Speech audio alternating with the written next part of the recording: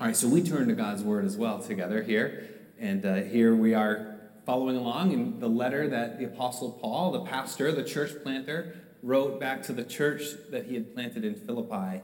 He's writing from prison. He writes this. He says, "Whatever happens, conduct yourselves in a manner worthy of the gospel of Christ." Conduct yourselves, conduct your lives, govern your lives in a manner that is consistent with the gospel. That's the good news of Jesus Christ. The gospel is good news about God's grace, that God's kingdom is at hand in Jesus Christ, and that Jesus Christ came to live and to serve and to die on the cross to give his life for us. That is the good news. And as we put our faith in him, we receive his grace and forgiveness and all that he accomplished on the cross. We receive that good news by grace, God's grace alone, through faith alone. You did nothing. You did nothing to earn it. You can't do anything to get more of it. God gives it freely to you. So it is a totally free gift, but at the same time, it seems that it costs us everything. Because as we transfer our faith and as we transfer control of our lives from ourselves to God, as we accept the gospel, we are saying, I am not the Lord of my life, that I am a broken person in need of forgiveness, and that you are my Savior, that Jesus is now the Lord of my life. And that now requires me to live with Jesus as Lord, not me as Lord. I'm no longer in control of my own life. So the Apostle Paul writes this group and says, hey, you need to conduct yourselves in a manner that's in line with the gospel of Jesus. So whether I'm with you or if I only hear about you, I know that you will stand firm in one spirit. Basically, hey, if I'm watching you or not watching you, it doesn't matter because the God of the universe sees you. And his grace to you doesn't just change, your gatherings as you worship, but it changes all of life. So conduct your life consistent with that. It requires us to fight against what I would call the sacred secular divide. The sacred secular divide is a very unhelpful notion that God really cares about some things, and there's some things that God really doesn't care about. And sacred things, as we gather as a church and as I pray and read my Bible, that God really cares about that stuff. But then there's kind of the everyday of my life that God is maybe a little bit interested in, but not completely. And that's just not the case. That whatever we do, whatever God calls us to, we are to conduct ourselves in a manner that is in line with what he's done for us. And so it matters to God how we live all of our lives. And the fact that he has given us his grace freely doesn't diminish our responsibility. It actually enhances it. It gives us the power. It gives us the motivation to live this kind of a life. So what does that kind of a life look like? He says here in verse 27, that standing firm in one spirit, striving together as one for the faith of the gospel. It's unity. It's about working as one together. It's about being unified with others. His main concern for this church was that they would live in such a way where they would be one. There were a couple of members of the church who he names later in the letter, prominent members, calls them out by name. They were in a disagreement with one another. They were quarreling. There was some kind of dispute. We don't know the nature of the dispute, but clearly it was happening, and he calls them out, and he's calling them to be unified with one another. Because what happens is this. When disunity enters a group, particularly a group of Christians, it can really erode the atmosphere and the culture of that place, and it can impact the witness of that Christian community to the world around it. And so this is a really important message for us because we will all face conflict and quarrels in life, but even with one another. The reason that happens is because God made us all different. So we have to deal with each other's differences. We all wrestle with sin in our lives, and that impacts each other. And we're all messed up. If you don't think that your sin is that bad or you're not all that messed up, just ask your spouse, ask a good friend, and they would be happy to inform you that you too are messed up like the rest of us. So this call is to all of us, and we need it. It's a call to Christian unity, and it's a unity that we can only foster through humility. These are tough topics for us today, so I want to stop and pray before we go any further. Father, my heart is heavy as I consider this, and I consider how far short of your standard I fall.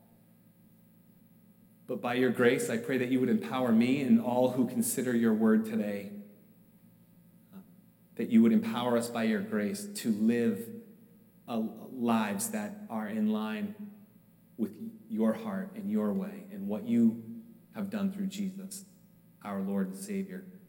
So it is in his name that we pray that you would just do your good work during this time. In Jesus' name, amen. So the first point here is that the good news of Jesus Christ, the gospel, it necessitates unity. Again, he says, I know that you will stand firm in one spirit, striving together as one for the faith of the gospel. Then in chapter 2, verse 2, he says, he's encouraging the believers to be like-minded, have the same love, be one in spirit and of one mind. It's this beautiful unity that he's encouraging them to, but why is that unity so important? The unity is important for a number of reasons. One is there's opposition out there, verse 28.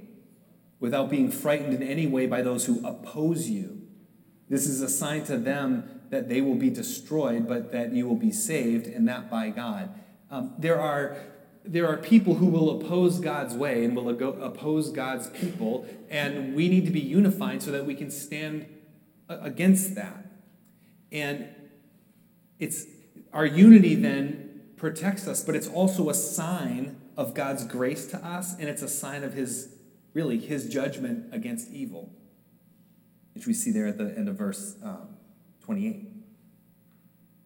And it's interesting because Christians are not a people who retaliate, and that is I don't know if it's uniquely a Christian idea, but it is certainly a strong Christian idea, and it is not a common idea that we should be a people who do not retaliate, because it's so ingrained in us when people offend us to just retaliate and get back. In simple ways, I was leaving the church roller skating party, and there was a person in their car who did the craziest little maneuver and was somehow offended at me by their poor driving and gestured at me and my family out their window of their car.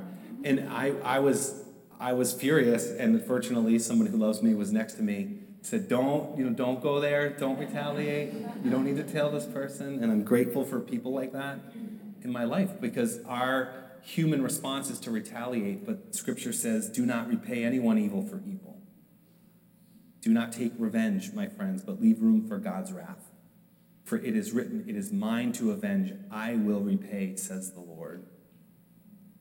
Jesus himself taught, you've heard it said, eye for an eye, tooth for a tooth. I tell you, do not resist an evil person. If someone strikes you on the right cheek, turn to him the other also. Jesus said, you've heard it said, love your neighbor and hate your enemy. I tell you, love your enemies. Pray for those who persecute you, that you may be sons of your Father in heaven. There's this notion that whatever opposition we face, that we are united, not to retaliate, but we are united to support one another and leave it all into God's hands. So we need unity because of opposition, but we also need unity because of suffering. Look at verse 29. For it has been granted to you on behalf of Christ, not only to believe in him, but, congratulations, to suffer for him. I added the congratulations. Since you're going through the same struggle you saw I had, and now hear that I still have. So basically Paul's saying, you know the struggle I had. When he got to Philippi, he got in trouble and he got imprisoned. And now he's writing to them from a different issue in a different prison. And he said, we've been called to suffering in Christ. When we got called to Christ, we weren't promised that everything would be easy. We are struggling, yet we are unified, so we don't face suffering alone. When we suffer, we have a unity of people that to walk with us and support one another. And we're not just some fellowship of the miserable either. That God, through suffering, his grace can abound. Look at Jesus. Grace came through Jesus' death and resurrection. His suffering was redemptive. Our suffering can be redemptive too. And we talked about that a couple weeks ago. earlier in this letter. This is the idea that we can have joy no matter the circumstances because God is using it for his glory. But we need to be unified to make it through that and remind each other that that is indeed true. And then finally here is just being united against internal division.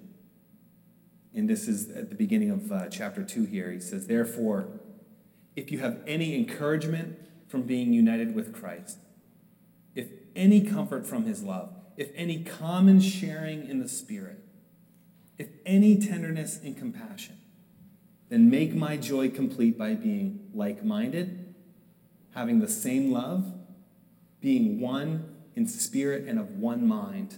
There's this call to, look, if Jesus has done anything for you, and the way he writes this, basically, because you have this encouragement and comfort and the sharing of spirit, you can be like-minded. You can have a one love. You can be united in one spirit, one mind. So how? So our second point here is that, so the first point is that the gospel requires unity, or it compels us towards unity. Secondly, unity is fostered through humility.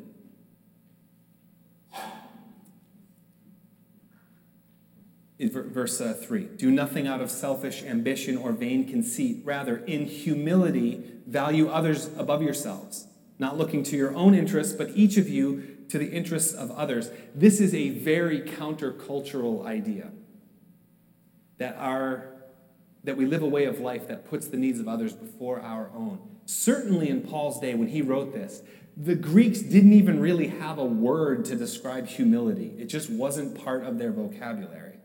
Some even feel that in writing this letter, Paul is sort of coining a new idea. But when Jesus came, the notion of humility was central to the Christian faith. The Romans hated the idea of humility.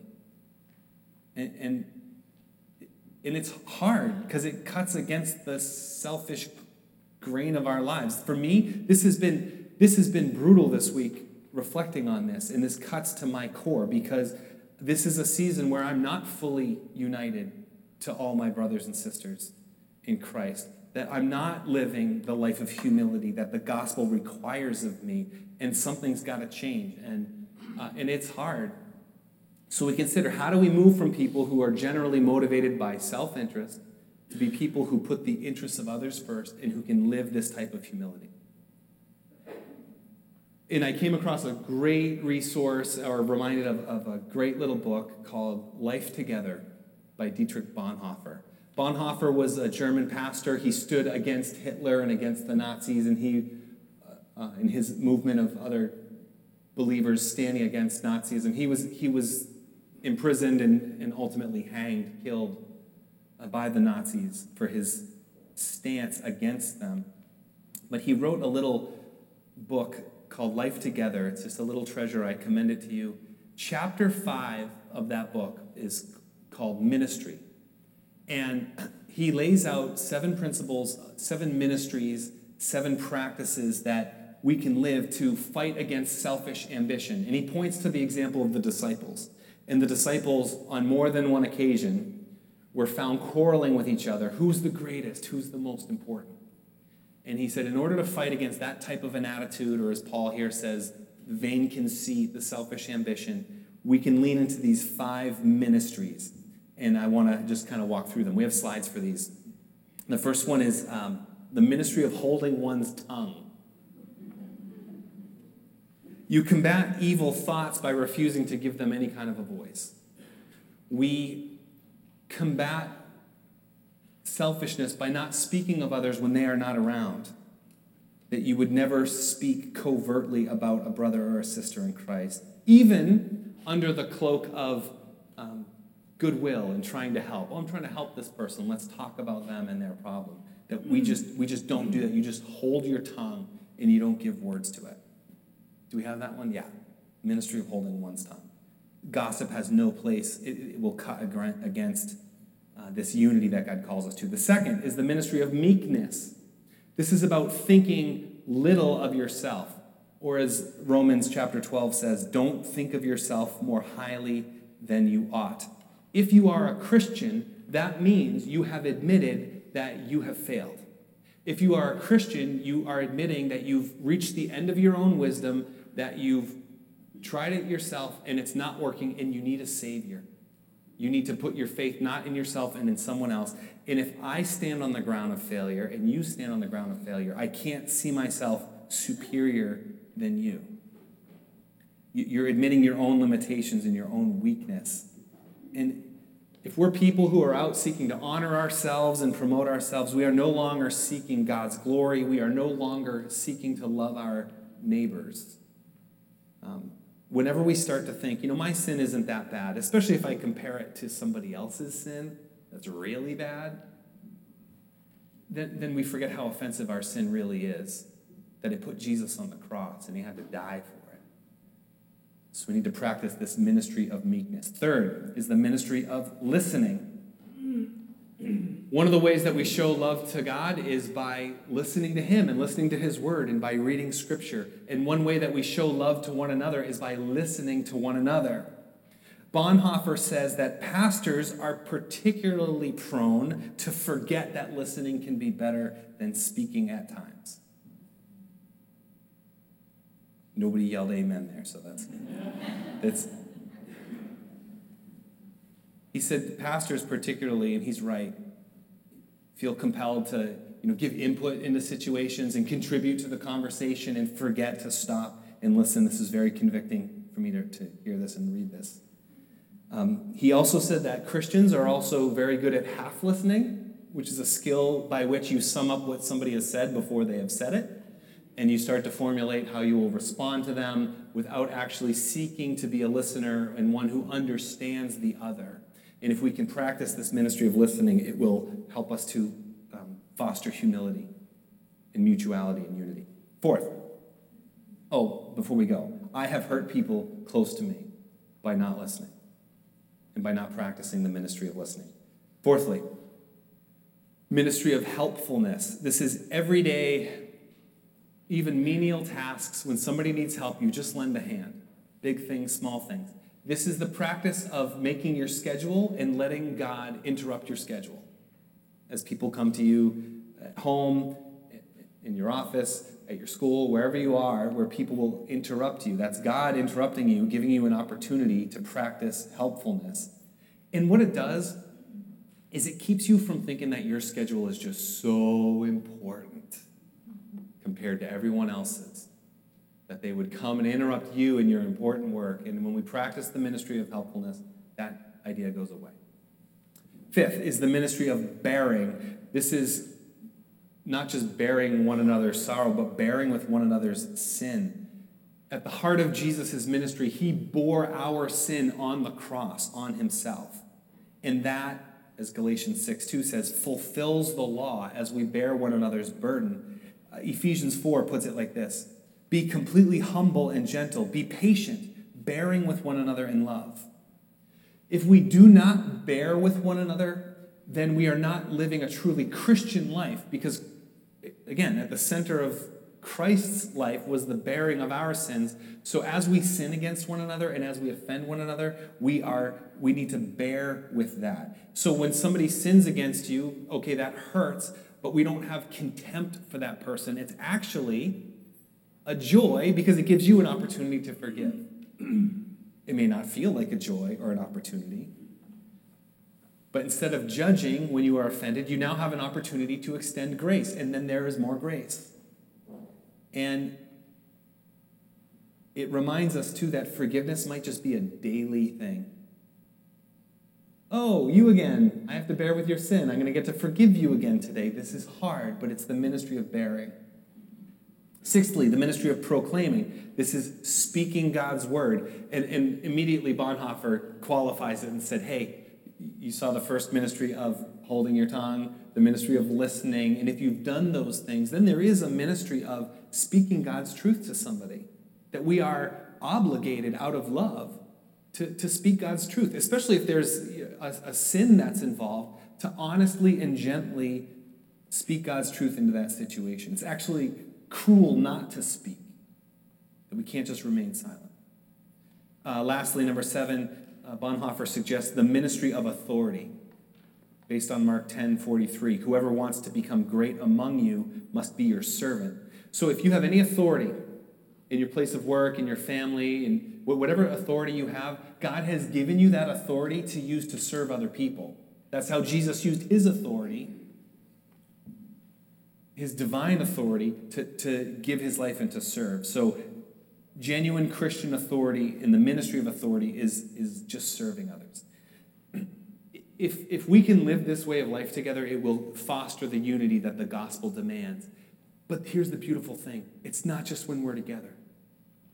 If we live this way of life, it will impact and shape the culture of wherever we are, because we're bringing the same unity and humility into the places where we are. And quite honestly, I know that I'm not doing this really well right now, and I know there are people who are. So I just communicated with a bunch of people and asked them this week, how do you see unity and humility play out in the life of your work, in the life of your everyday? And people were great to get back to me, and I've asked them if I could share some of these things with you.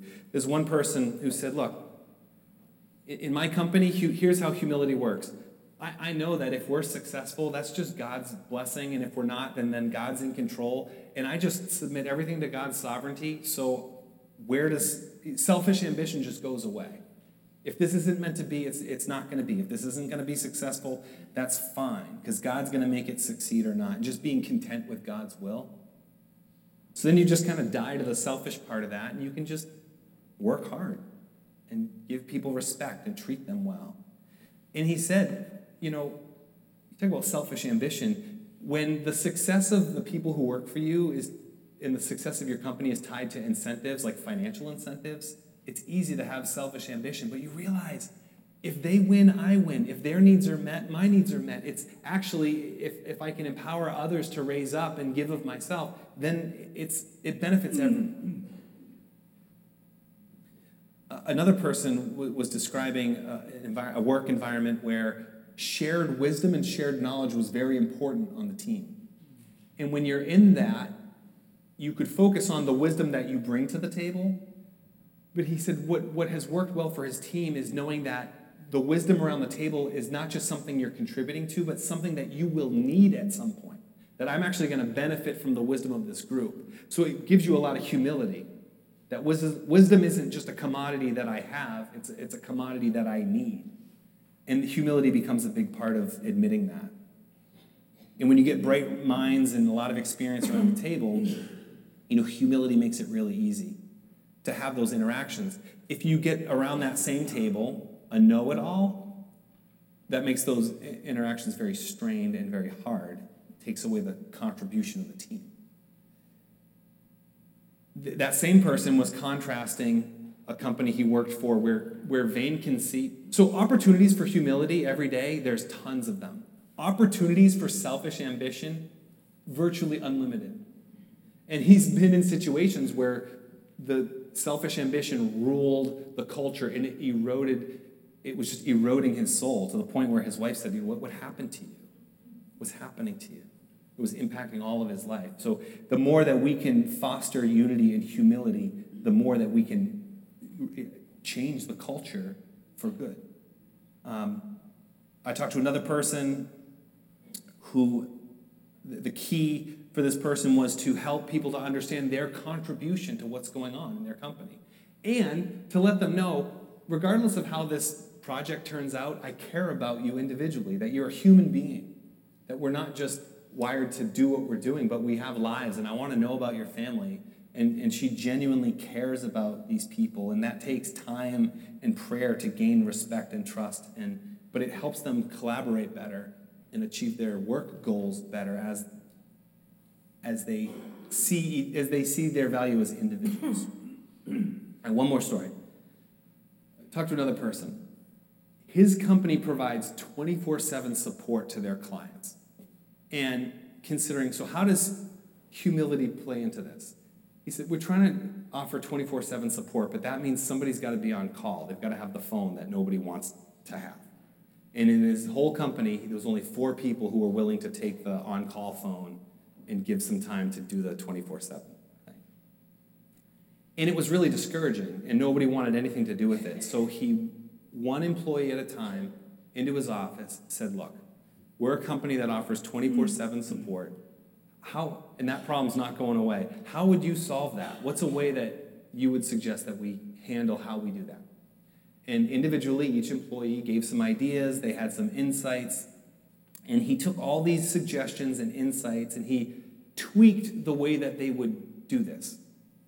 They went from 4 employees who were willing to do the on-call thing to 26, just by listening to the input, making some changes, and now everybody's excited to be part of a company that offers that kind of thing. My point is, and I want to thank my friends for sharing their experiences with me. They know who they are, because they're living these things out better than I am in some ways. And I'm grateful to know that the gospel is changing their hearts in all that they do, and that we're learning from one another. So the gospel requires, or it compels us towards unity. Unity is fostered through humility, and humility comes from the gospel. You see how that went full circle? The gospel requires unity, unity from humility, humility back from the gospel. Here it is. Look at verse 5.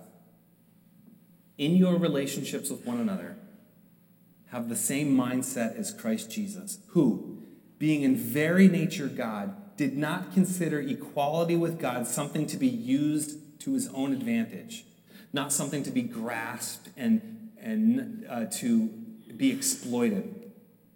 But, verse 7, rather, he made himself nothing by taking the very nature of a servant, being made in human likeness, and being found in appearance as a man, he humbled himself and became obedient to death, even death on a cross.